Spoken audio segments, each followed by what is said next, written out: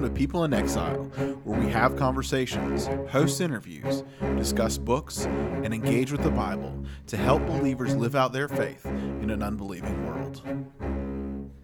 Welcome to this episode of People in Exile. I'm your host for this episode, Chris Chambers. I am joined, per usual, with The Ben Ellis. And Andrew Chamberlain. Actually, Andrew. Actually. Yes. So today, fellas, we're going to get back to our study of the Sermon on the Mount. We left off finishing up the Beatitudes, and so we're going to move into verses 13 through 16 in this particular episode, taking a look at when Jesus tells us that you are the salt of the earth, you are the light of the world, and exactly what that means. So that's where we're going today. Before we jump into that discussion, we are continuing to give away our books, commentaries on the Sermon on the Mount. Today, I think what we'll do is give away another one of the Martin Lloyd Jones Sermon on the Mount. Such a fun resource. Dude, it's unbelievable, yeah. So yesterday, somebody I lead a life group at Northcliffe for all the non-Northcliffe church listeners, and somebody in our life group mentioned, hey, they were reading one of the Beatitude books, and they made that in reference to a comment. So I was like, that's awesome. Cool. Yeah, Awesome. It what's interesting, like I have Stott, I have Carson as well, and we're giving those away as well. And they're all quoting Lloyd Jones in his because of just how thorough that resource is. So anyhow, how in the world does somebody become eligible to win that book? Well, our requirement is that you like the episode, like People in Exile. You know, we have a Facebook page like that, but like the episode, share the episode, and I think we've also included subscribing, and comments, right? Yeah, we want that'd be good comments. Making people, so we can see that like on iTunes or whatever your podcatcher app is, right? Yeah. We just want to let more people hear it, and that's how we will do it. So do that, and you'll be eligible for a great book. So, with that being said, fellas, we finished up with the Beatitudes, and really, as we talked through that, Ben kind of pointed out the fact that this is kind of the gospel. We see the gospel in the Beatitudes. We kind of see that journey. Really from darkness to light, if you will. We see the character of a believer, a character of a Christian. Really, the way that Jesus puts it is a character of an individual, someone in the kingdom of heaven, right, or the kingdom of God. Those are the characteristics that someone in that situation, or in the kingdom of heaven, I should say, would possess. And then Jesus turns here a little bit and says the following. Let me just read this section for us real quick. He says this: "You are the salt of the earth. But if salt has lost its taste, how shall its saltiness be restored? It is no longer good for anything except to be thrown out and trampled under people's feet." At verse 14, "You are the light of the world. A city set on a hill cannot be hidden, nor do people light a lamp and put it under a basket, but on a stand, and it gives light to all in the house. In the same way, let your light shine before others so that they may see your good works and give glory to your Father who is in heaven." And so he turns here. We see the character of an individual in the kingdom of heaven, the character of the Christian. And then here we see the influence, right, that the Christian will have on the world around us. And I think one of the things that really, really stood out, and Ben made the point before we started recording, that this section of Scripture, Salt and Light, is really kind of at the heart of People in Exile, right, in general. It's just kind of our discussion. This is what this podcast is really all about, isn't it? Right, in a lot of ways, because Jeremiah 29:7, Andrew really brought this, I think, to the three of us as we were starting this whole process. Jeremiah 29:7, which says, "Seek the welfare of the city, for in it you will find your welfare." Just this idea that engaging the welfare of the city, engaging the places where we are, is fundamental to the life of a believer. And so I just think that lined up very well with these two pieces of the Sermon on the Mount here, that what's happening there in the midst of all that. So I think it's a great pairing for us. Yeah. So let's do this. Let's talk about salt here for a few minutes, and then we'll turn to the light. One of the things that, again, I'll just make an observation of both, is that what you see is a situation where you certainly, he says you are. He doesn't say you should be. He doesn't say you should aspire to be, right? He says you are the salt of the earth. And then, of course, in the following verses, he says, you are the light of the world. Again, same thing. It's not a command. It's a statement of fact. This is who you are. And again, we think of like 2 Corinthians 5:17, right? You're a new creation, right? The old has passed away, the new has come. So our nature has fundamentally changed, and you are fundamentally something different. But he also makes a statement that even though your nature has changed, you can be, useless, right? For lack of a better term, right? If salt loses its saltiness, it's useless. It's no longer useful for anything. If light is no longer allowed to share the light, then it's no longer something that can be of use. So let's talk about salt a little bit. What is this all about? Well, there's a couple different ways that I think we could take this idea of, okay, so like, if we're looking at why would he use this metaphor of salt, then you're like, okay, well, so what are the purpose of salt? And this is a common way of, trying to figure out what this means. And you can talk about the perseverance that it brings, the flavor it brings. You can talk about just any of those types of benefits that I think are known. What I would be interested in knowing, and this is, I don't know, when did we discover salt? Like how? I'm not expecting anybody here to answer that question, but was this like a common? I'm wondering, was this like a common thing that they were using at this time, or was this like a, we just figured out this wonderful thing we can put on our French fries? Yeah. When, is this I don't know. I don't know that answer. Well, like you said, the kind of the preservation aspect of it, obviously they didn't have refrigeration, they didn't have electricity, right? So, again, when you hear this passage preached on a lot of times, that's kind of where a lot of preachers will go, right? Is this the preservation aspect? Yeah. It's here to preserve, whether it's meat or whatever. Yeah, and I was just thinking, I think it's probably been around for a long, long time, because when you think about the biblical just salt as it shows up in the Bible. You go all the way back to, Lot leaving Sodom and Gomorrah, right? He's fleeing, and they're just flee. God tells him, "Look, leave and don't turn around, don't look back, don't even look back, just go." Right? And there's this sense of which, and then his wife looks back, and then she turns into a pillar of salt. And I think I don't think that detail would have been left in the text without any kind of relational context. So they had to know what was happening. Exactly.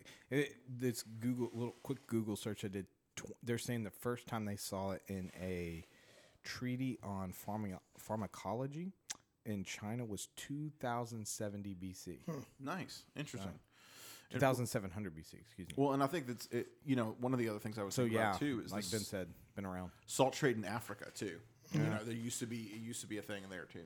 And the other part that's interesting, they've obviously, I think the text reveals kind of what Ben was saying, because if it doesn't have the substance that they want, the flavors, he says they've been using it for what?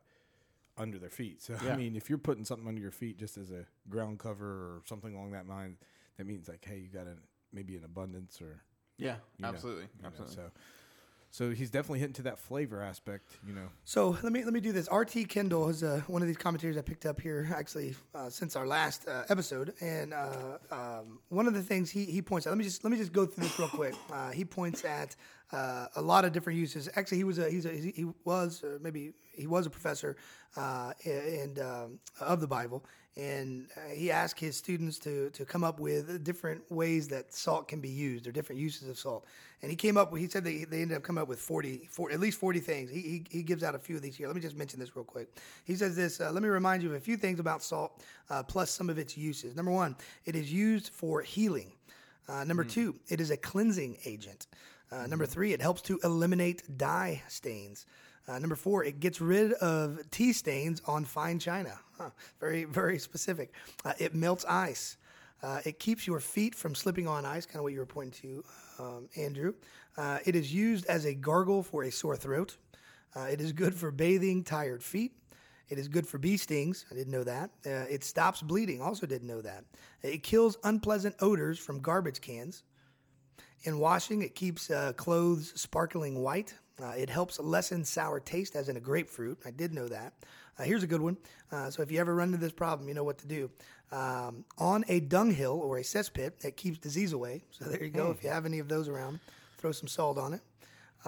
Useful information. I'm just trying to imagine somebody walking around our neighborhood, like Finding a dunghill. a Morton salt. Like, oh, there's a dog turd. There it is. It is a preservative, as we've already mentioned, keeping things from spoiling.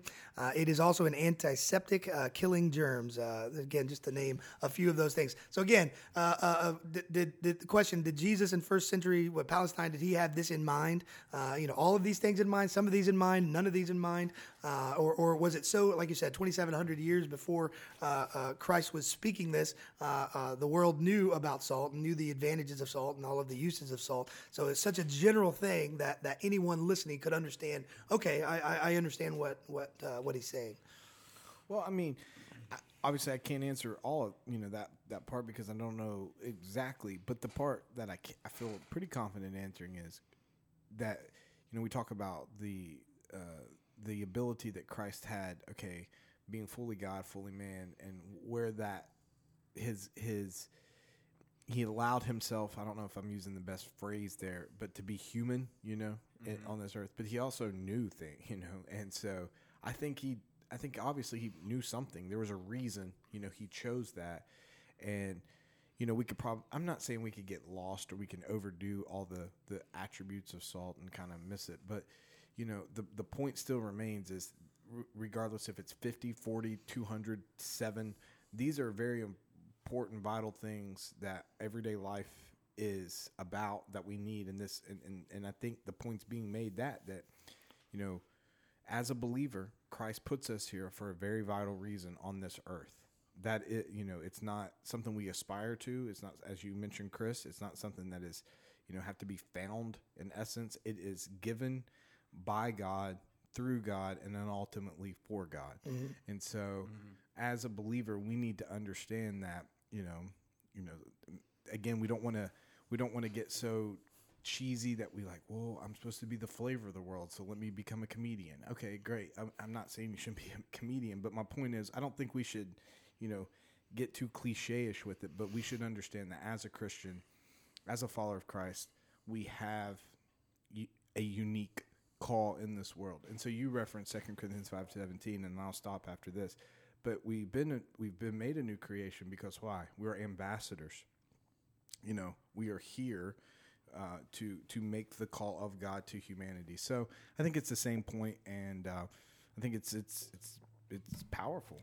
Following what Andrew's saying too, it's easy because this feels so different than the verses right before it to jump out of that context. That's a very good point. But the reality is that when we look back at 11 and 12, it says, "Blessed are you when people insult you and persecute you and falsely say all kinds of evil against you because of me. Rejoice and be glad, for your reward is in heaven. Or for your reward in heaven is great. For in the same way they persecuted the prophets who were before you. You are to be salt and light of the earth." So, I think Jesus gives us a little bit of a context about what that really means. Not just so much that in salt in and of itself by itself, but rather he's already telling us that as a believer, you're going to feel some of this same pressure, the same persecution that the prophets did. And I think part of the way we understand salt in this context is to understand the way that the prophets functioned in the life of Israel and in the life of the world. And one of the things that they did was, just like what Andrew was saying, calling people back to a relationship with God. Now, for us as believers, that means calling people back to a relationship with God through the gospel of Jesus, and how we have to kind of think through and make that work in that conversation. So as salt, one of the things that we're doing, is we're dealing with that idea of salt being a purifier, salt being a preservative. You can add all those kind of things up, but the primary issue is that we're bringing the gospel into. And there are some times when that's going to be very unpleasant, right? There's a reason there's a cliche, pour salt in an open wound, right? Mm-hmm. Because even though it is doing a curative function, right? It does not feel pleasant. Yeah. It's not a pleasant kind of thing. So I think there's some of that kind of in play, but I think really what Jesus is kind of doing here is he's kind of angling for us and helping us see with this statement, be the salt of, you're the salt of the earth, that really we're dealing with that same kind of function coming out of the end of the Beatitudes there. So I just Googled it again, and to give credit to, I think it's gotquestions.org. I don't know who the author of or the curator of that site is, but this was something interesting, was that our word salary actually derives from salt money. Like it's like because that was like part of the currency or part of that, that backing. And so I thought that was pretty interesting going back to that, the importance aspect. So Yeah, and just kind of thinking through the context is always important when reading scripture, right? Making sure that we're not taking it all by itself, and as Ben kind of pointed back to, this statement isn't all by itself either. You are the salt of the earth. It's not a period, right? It's a comma. Right. And then it goes on to say, but if salt has lost its taste, how shall its saltiness be restored? I think one of the important things that we understand from salt, good takeaway, is that there is a purpose for the salt. The salt has a particular usefulness, maybe several usefulness purposes, right? That it has. But if it's no longer serving that purpose, then it's no longer. It no longer can be used. One of the commentators, and maybe several of them, actually mentioned this idea of in first century, Palestine, you would have individuals who, or you would have the salt that was often mixed with like dirt or sand, and then you could take that. Anyhow, even if it wasn't wholly salt, it was still called salt a lot of times, even though it wasn't actually. So you can mix it and still make it salt, right? So but it wasn't like a pure salt or something, right? Yeah, exactly. What the point was, is that salt is always salt, right? Salt's never going to not be salt. Salt is salt, right? But one of the ways it can lose its usefulness is if it gets contaminated, over diluted. Right. Yeah. So other things come in, and from a church standpoint, I mean, certainly, I think all of us can kind of think through. All right, how can the church become diluted? How can a Christian individual become diluted in that way and no longer? Like if we compromise, like who we are, our beliefs, and our faith.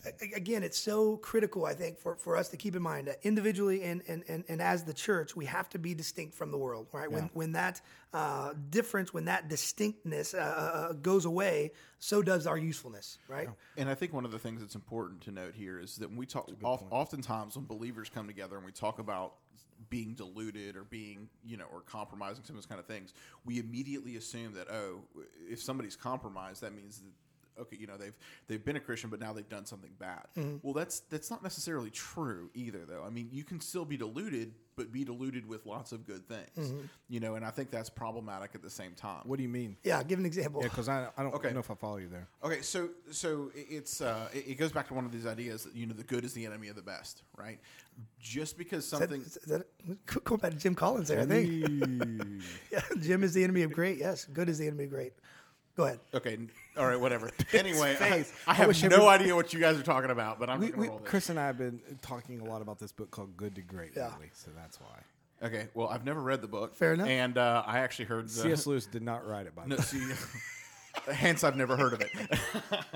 But no, the good is the enemy of the best. But it's this idea of, like, there are good things in the world, like art and literature, and they form very positive kind of things. But an overemphasis on any of those things can pull you away from what is central, what is the best, what is that central good. So even if if you're cooking, right, and you have salt and you want salt to bring out a flavor, you could also throw in rosemary and thyme and sage and basil and bay leaves. And at some point, you now have too many spices. And even though any one of them or any two of them would have been good in a given context, too many of those spices flood it and make the meal garbage because now they're conflicting with each other. Now you're getting weird flavors and those kind of things. And I think that's one of the things that I was kind of walking to there. I think that's a good point. The one, and I don't want to stay here too long, so I'll make this quick. But the one distinguishing difference from maybe that versus this would be if you have like an example. I think his name's Hymenaeus. I think is one in that where Paul says, "Hey, we've given him over to Satan." So that he may be, I think that's his name, but I might be misquoting his name. But it's found in one of the epistles, and where I think it's in 2 John or 3 John where they're mentioning like, hey, all those who have went after this false prophet. I think there is what Ben's saying is I think is right. There are times that we can, I don't know if say lose our way or we can. By trying to do good, we actually end up actually doing wrong. I think that's one thing, but then I think there's a different thing when we have all together said, you know what, I'm going to compromise this or that or this. And I think there's a lot stricter, and I think that's kind of what this text is getting to. You know, you've lost your saltiness; you're not getting it back. You know, Right. So that's not to. I'm not trying to argue Ben's point. I'm just saying there is a. I don't know. I just read 16 or whichever one that's lost your saltiness. I read that as a much more grave type of statement than. Growing up, I grew up in a faith tradition that taught, hey, you could lose your salvation, and these would be the type of texts that they would reference. point to. Yeah, like, so Well, maybe there's a little bit of that in me where it's like, oh, I get nervous. Well, real quick, I would say, since you brought that up, go ahead and comment on why this text isn't saying that a person could lose their salvation. Well, I think it goes back to, there's 2 points I would make. One, and I don't have the text in front of me now, but one where it says that we are the salt, we are the light. Okay, so he's already distinguishing that that's who we are. Yeah. Mm-hmm.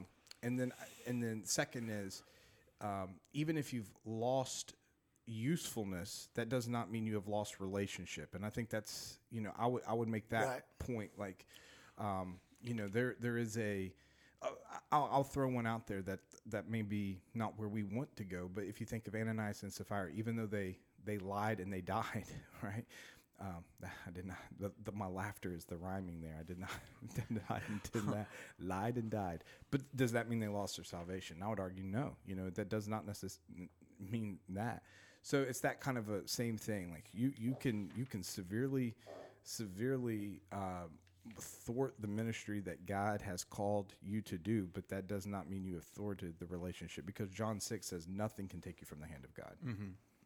That's where I'd go in a quick way. So. Yeah, and I think just following along with that, I think the reality is that going back to the passage that you gave us, Chris, which was Corinthians 5:17, that if anybody is in Christ, he is a new creation. I mean, there's something functionally different about the nature of a person who has been saved and who's been redeemed by Christ. And it's not something, again, just as Andrew said, no one's going to take that away from you. Yeah. You can't. Nobody is powerful enough to take out of God's hand that which he has taken for himself. And I think it's kind of ridiculous for us to say, there's in that sense, and like now that I've done this, now that I've been transformed, I'm going to be de-transformed, and that de-transformation is going to be of my own accord, because my power supersedes that of what God has created as new. And I think that's a dangerous place to kind of walk. Well, and again, I would say, going back to even the point of you are the salt of the earth, he doesn't say you cease to become salt. Right. You no longer salt. You're just useless. You're useless salt at this point. So again, I agree with all of those things. I'll just point to this real quick, and then we'll jump into the light section. Unless there's anything else you want to discuss about the salt. Matt Chandler, man, love Matt Chandler. Listen to him quite a bit. It's funny. There was he did a series, like a 3-week series on salt, on this section, salt and light. And I had listened to it first time, I don't know, 5 years ago or so. And through the years, I've listened to it here, a couple times here and there. And three things he points out in his opinion. He says, here's reasons why the church, kind of capital C, has lost its saltiness. He says, number one, there's a passion on the width of the church, not the depth. Okay, I think all of us here certainly would agree with that. We're more worried oftentimes about how many individuals are sitting in the pews as opposed to the depth of the relationship with Christ. Right. Number two, he says there's a disintegration of community. He points to the fact that there's no longer front porches, right? Only back porches. The idea that we don't, even in our communities, stay and try to bring individuals in. It's something where we kind of segregate ourselves. And then number three, he says that we live in a culture that is built on speed, right? We want instant gratification. And so you have individuals who in their lives spend years and years and years kind of just tearing their lives down, taking on, bad vices and so on and so forth. And then they say, okay, they hit rock bottom and they want to turn their life around, and they've heard, well, Jesus is the answer. So you go to church, you give them, 3 months or 6 months. Your life hasn't completely transformed in that 3 to 6 months. You're still dealing with the same issues and struggles, and say, okay, well, I'm going to go find something else. Clearly, this isn't the answer. The point is, right, that this transformation, although the justification happens in an instant, right, that sanctification sanctification process takes time, right? And so anyhow, those are three of the things that he points out. I think we'd all agree with those three things, whether or not that specifically is why or ways that the church loses its saltiness. I mean, what do you think on any one of those three? Any comments? Well, I think the easiest one is the depth. With Yeah. I think that's kind of a one. I think I feel like that's actually changing a little bit in our churches now, which I'm excited about. Yeah. I feel like that's kind of been a battle in the last 10 years ish. And I let me be the optimistic one this morning. I kind of feel like we're shifting, even in some of the mega. Like we see some of these big mega churches that are driven more on attractional type of things. I think you can even see some of the change there, and some of the things that I've read, some of the sermons I've heard, some of the books that are coming out. So I'm very encouraged by that, but I'm not saying it's over by any means. I'm just saying I feel like there's positive. But the one that's interesting that I wouldn't have ever really thought about was that community one.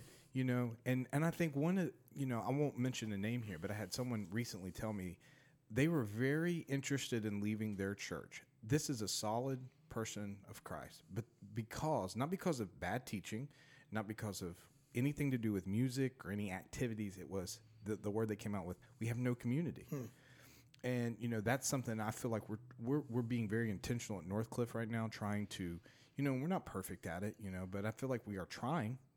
Okay, how can we hang out with each other? How can we spend time? How can we pray for each other? How can we do these things? And so I think that's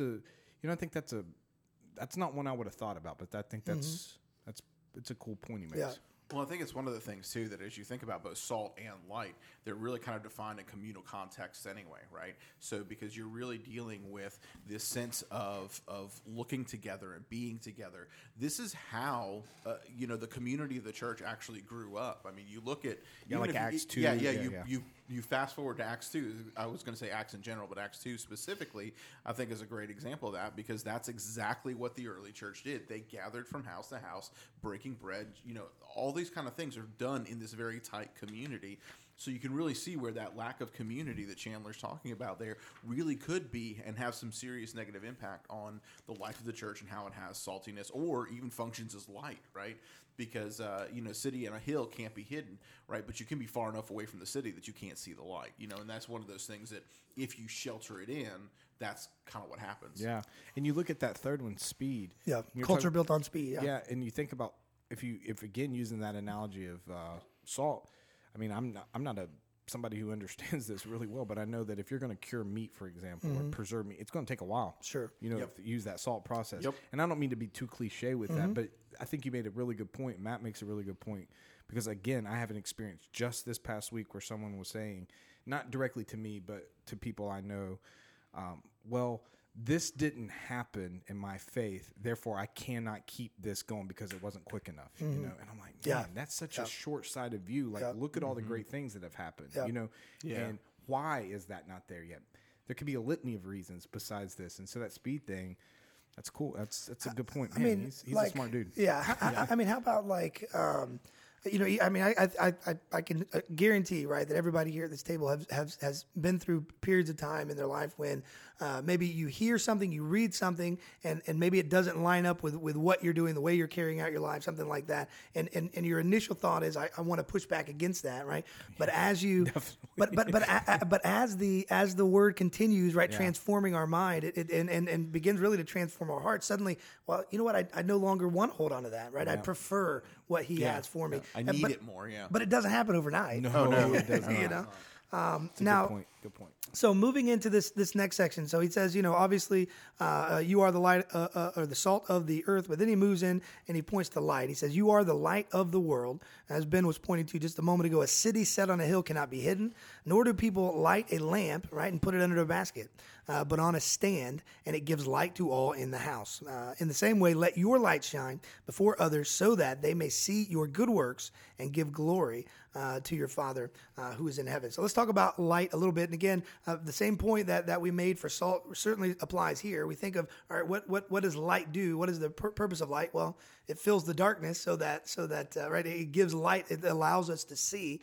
If the light is covered in some way, with again its sole purpose, is no longer able to manifest itself, right? And so that usefulness, the purpose, ends up going away. What's this section about? I think some of the interesting things about light, and I like some of the imagery. I love light imagery just in general, like as a general thing. And it's all through Scripture too. And it's right? all through Scripture, and it plays a prominent role in my favorite gospel, which is the Gospel of John.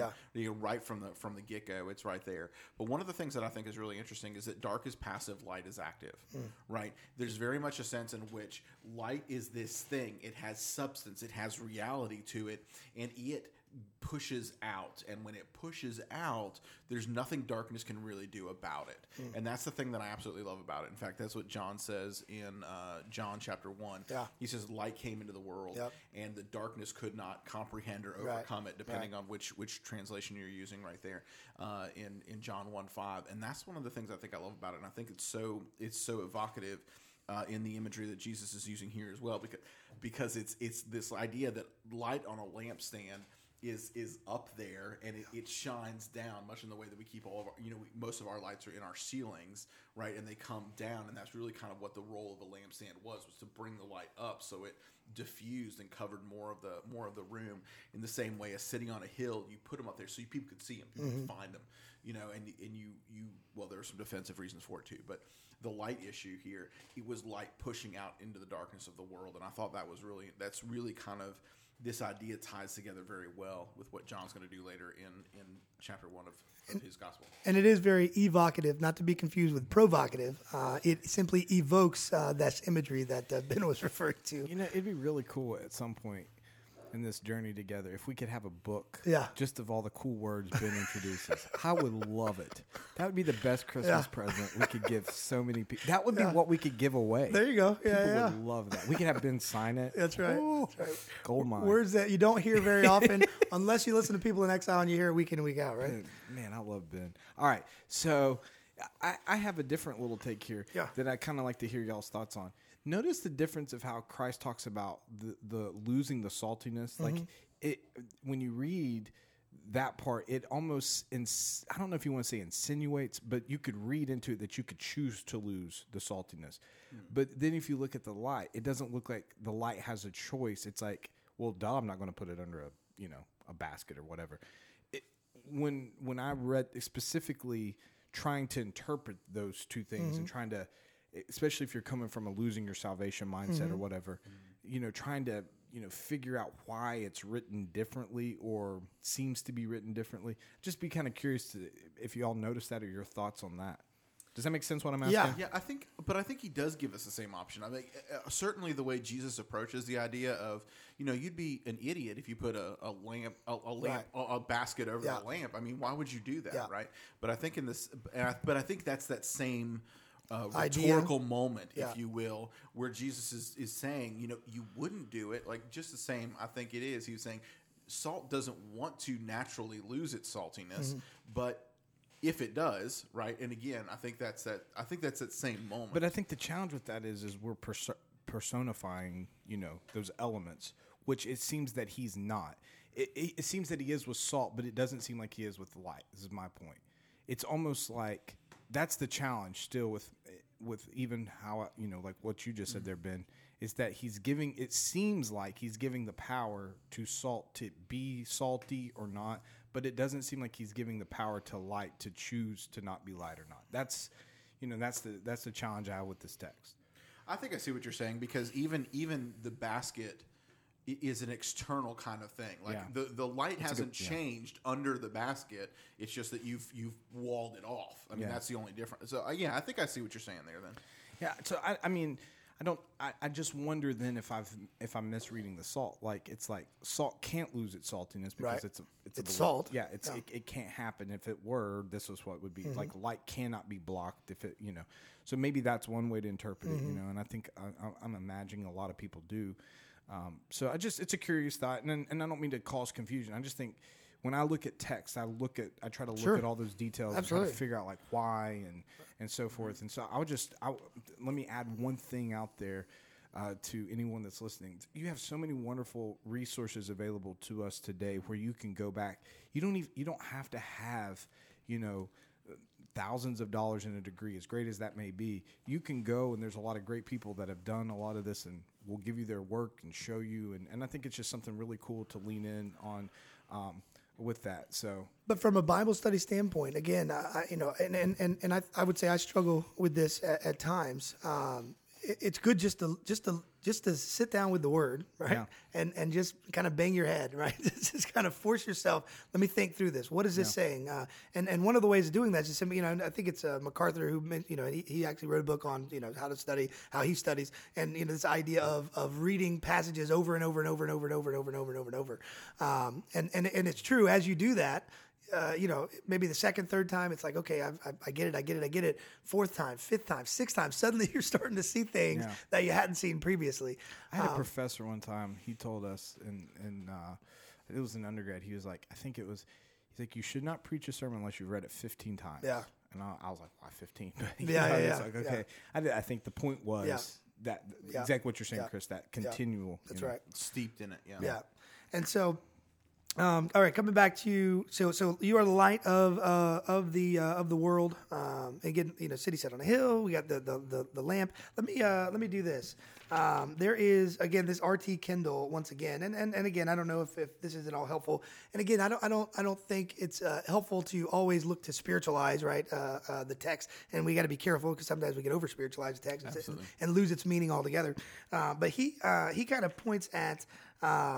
He looks at a lamp, and obviously in where we are, 21st century, we flip a switch and we have light, right? Obviously, first century, that's not the situation, right? If you wanted light, you'd have maybe a lamp. You would literally light a wick, right? That was in oil, and that's how you would be provided that light. And of course, if you're entering into a dark room and you lit that, and then you take a bowl and you put it on top of it. I mean, the point is, like, you wouldn't do that. Like, it's just ridiculous to even think of. So much effort goes into lighting the lamp. Why would you even bother? Right, and even again, our 21st century minds can kind of go to, like, you think of a lamp, a typical lamp that we think of, and has a lamp shade, right? And so I think our minds can sometimes kind of read into this, and a bowl is kind of like a lampshade, and it only gives enough. But that's not the point. The point of the text is you put the bowl over it, and you suddenly can't see the light at all, right? The light is gone. Anyhow, I'm going to move past that because another point you pointed to John. Jesus says what about himself? I am the light of the world. I am the light of the world. Pretty amazing. Here we are, right? He'll tell us here in a moment. He has come not to abolish the law, but to fulfill the law. In the prophets, he tells us that here in this next section. But here is again the Word made flesh, as you pointed at the beginning of John there, first chapter of John. Here he is, the light of the world, and suddenly now you, as a Christian, are the light of the world. Same words, man. Suddenly we are what he is, only because of what he has done for us. And you're hitting where I want to go. Yeah. Actually, look at verse 16, okay? And I think this is an interesting point. And he says there, in the same way, let your light shine before others, okay? But notice then he says that they may see your good deeds. Mm-hmm. If you really pay attention to that, your good deeds are not your light. Mm-hmm. It's not the light. No, right. And I think that's an important part because you hit on it. What is the light? It's Jesus. Christ. It's Christ. Yeah, it's Christ in you. And so what we believe as Christians is that the reason that we are who we are is because the given righteousness of Christ, the indwelling Holy Spirit. So when we do good deeds, when we do something that the world says, that's different. Why did you do that? That's not actually the light. The light then becomes, let's look at that. Well, the reason I did it is because of Christ. That's the light. Yeah. Mm-hmm. And so I think that's just a fascinating point that we're sharing, if you will, the light of who Christ is. That's why we have that. That divine light and divine life that only he can give. Right? Yeah, and for us too, I think, one of the things that we're asking is how do we seek the welfare of the city? Like this is why we seek the welfare of the city, right? Because this is the welfare of the city. The gospel is the welfare of the city. So in every facet, like this isn't just text on a page anymore. Yeah. Like this is living and breathing, and now you're living and breathing it. You are the light of the world if you are a follower of Christ, if you're a believer in Jesus. And now how I, am a plumber, am an AC guy, am a whatever it is you do professionally or as a parent, whatever you do in all those facets, like that, this is your role, right? This is what Jesus is calling you to do above and beyond whatever whatever your vocation is, or whatever your station in life is, wherever you are, whatever you're doing, this is your primary role. This is your primary characteristic. This is the essence of who you are, in some senses, that you are a reflection of who Christ is, right? Which is, and that goes all the way back to Genesis 1 and God creating us in His image and all these other kind of things. That we, the restoration of everything that's happening. But this is the beginning of it. This is the inaugurated kingdom, is what we're talking about in some ways there. But this is how we do that in a regular, everyday world: is that we are displaying the gospel in every facet of what we do.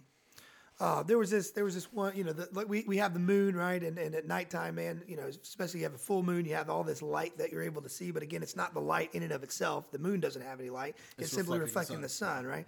Same way, that's kind of, as us as Christians, it's the same sense that we get there. But he says there these good works, and I think of Ephesians 2:10, right? Where he says, you are we are His workmanship, or His masterpiece, right? Yeah. Created for to walk in these good works in which we were created, that were created for us beforehand. Before what? Before the foundation of the world. What? Yeah, it's crazy. I've thought on that text like a million. Like, it's just so big. Yeah. It's huge. Anyway, I didn't mean to interrupt you. No, that's what I'm saying. That's where we're going with this. And so, and again, the whole purpose of all of that, he created these things that we could do so that others can see them. So we're not to conceal them. At the same time, as we move into, we're not to be like the Pharisees and boasting and, hey, look at me. Yeah. But we are to do those good works in His name, right? Yeah. There's a quote that was assigned to St. Francis of Assisi, probably not actually his as you look through, but says something like, preach the gospel always, and if necessary, use words. Use words, yeah. This R.T. Kendall, I think I've mentioned him now 3 times, but he mentions in here, he tells a story of this lady. She's out in California, and she feels like, I don't need to tell people about Jesus. I'm just going to live a life that obviously just exuberates who He is, but I'm not going to speak as to what it is. People will kind of figure it out. And after a few years of doing this, somebody came up to her and said, you are really different. Something about you is significant. Well, I'm not going to tell you why. No. And then the individual says, "Are you a vegetarian?" Oh, boy. So again, a silly example, but the idea being, like, people will attribute, right, whatever those good works are to whatever it is they may want to do that to. So it is important for us to walk into those good works, not in a boastful manner, right, but also always to give glory to Him, because it's only because of Him that we're even able to walk in those good works, right, and able to walk in the light. Well, we just got a couple of minutes left. There's one other point that I wanted to make, but before we get there, last few comments on salt and or light. Well, I'll just make one last one and I'll be done. The point that Ben made about pointing us back to our namesake, okay, that this is, the good of our city is the gospel, and that I think is really important, and I just kind of want to add one element to that as we're talking about these characteristics of who we are, or maybe even better than this is who we are. We are salt and light. Let me give one warning to believers out there, and we've kind of seen this in just some various different forms in the area that we're living, is that you in what you're doing, if you are not pointing people to Christ, you're pointing them to something. And as a Christian, if you're not pointing them to Christ, but you're pointing them to something else, that doesn't mean you've lost your faith by any means, but it may mean you're not leading people to a real saving faith. So I don't want to be too heavy-handed with that, but I think we all need to have a very I would say conscientious awareness. Intentional? Yeah, well, that intentional. Yeah, we got to be intentional to do it the right way. But I'm just saying, we have to be aware, my goodness, is politics, for example. Am I more concerned about nationalism, or am I more concerned about the gospel? Am I more concerned about fill in the blank? And that's the easy one to pick on. And I understand there's a lot of people who care, and I think some Christians right now, we're picking on them too much, and we got to be careful how we're doing that. We got to understand some of those nuances. But beside the point of all that, we just have to understand that doesn't mean you've lost your faith, but that doesn't mean you're necessarily leading other people to faith. And so we got to really have a reckoning of how we do that, and making sure that, and here's the reality, you're going to mess up. I've messed up. Everybody's messed up, and that's not a But you got to be able to admit, man, I messed up there. That's not the way I need to do this, or that the way I should be doing that. And that's a big conversation. There's a lot of things there, and I don't mean to like open up a whole nother thing. I think it's important that we know that we are the salt, we are the light, so therefore we better be pointing it the right direction. Yeah. That's it. So. The last thing that I just wanted to mention was, again, making sure that we understand, hey, this is the Sermon on the Mount, right? We started in the Beatitudes. We're now moving into this section on salt and light. We started the Beatitudes that said this is the character of an individual in the kingdom of heaven. We're now moving into, here's the influence of those individuals who have that character. One of the ways that we don't lose our saltiness, one of the ways that we don't lose our, or put a bowl over the light, right, cover that light, is going back, reminding ourselves on a daily basis about those Beatitudes. Who are we? What is our proper character, right? And another way to put it would be to preach the gospel to ourselves on a daily basis, right? Always, never forgetting why is it that I should be merciful to others? Why is it that I should always extend grace? Well, because of how much grace I've been given, right? But it's also to remember, but why do I feel like I've been extended so much grace? Man, what a wicked and depraved individual I am, right? But for the grace of God, where would I be? And so I think that those things are important to make sure that we're seeing that. And then moving forward, just kind of thinking ahead here, we're going to move into the next section, verse 17 through 20, where we see Jesus then say, right, and he shifts once again. You also see in this section, he starts out in the third person, right? Blessed are those who are persecuted. Blessed are those, so on and so forth. And then he turns it to second person. He says, blessed are you, right, when those revile you. And then he turns it to first person here in verse 17, right? And he starts saying, but I have come, I have not come to abolish, but to fulfill. And again, you almost see a pointing to him, right? The whole of Scripture is pointing to Jesus. And even right now in this first few verses of the sermon, we see that as well. But he's going to go on to explain. And again, he makes a statement, and it's interesting to me. And again, I don't want to get too far into it, but it's interesting to me that he obviously felt it was important to let individuals know, I haven't come to abolish the law. That means there was a sense, right, that some people felt like what he was preaching, this idea of grace, was in fact actually abolishing the law, right? Anyhow, and then what he does after he says, I've come to fulfill the law and the prophets, and then he goes and gives 6 examples, right, that takes us really through the end of chapter 5, just thinking of that kind of outline there. He gives us 6 specific examples. Well, this is how you've heard it said, right? He doesn't say it is written, right? He doesn't say this is what the Old Testament says. He says you have heard it said, and then he says, well, so that's the interpretation that you're given. However, the proper interpretation, as the all authoritative interpreter of Scripture, right? This is actually what is meant. He goes on to give us those 6 examples. So anyway, just kind of a little precursor. That's where we're going, right? That's where we're going. Yeah, it's awesome stuff. Yeah, that's great. It is. It really is. Okay, who wants to close in a word of prayer before we wind up? Oh, I'd love to. All right, I'd go love ahead, to. God, thanks for the day that you've given us. Thank you for the opportunity to come around your word, come around this conversation, God, and just make you the center of it. Help us understand that, Father, you have given us this role to play in the life of our world. You have given us the opportunity to be salt, to be light, to make an impact meaningfully with your gospel in every corner of our life. And Father, for us as individuals and for anybody who is hearing this, Lord, we just pray that you would help us to be the kind of people who are making an impact in our world with the gospel, whether that's in whatever way whenever challenge we live through today. Father God, help us to remember to point back to the grace and the love that you have so richly lavished upon us. We pray these things in Jesus' name. Amen. Amen. Thanks, guys. Thank you. As always, thank you for listening to People in Exile. For more information, visit the website, peopleinexile.com, and make sure to follow us on Facebook. Until next time, keep praying and seeking the welfare of your city.